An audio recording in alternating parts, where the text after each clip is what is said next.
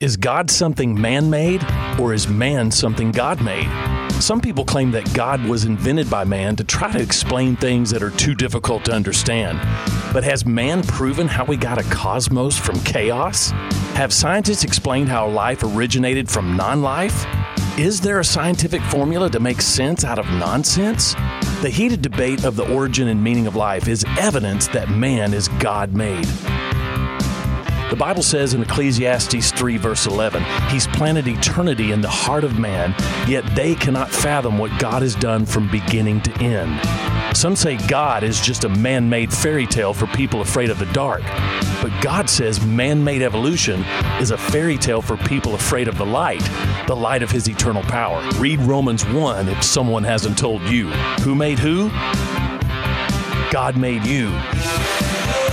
I'm Pastor Heath from Woodland. Think about it.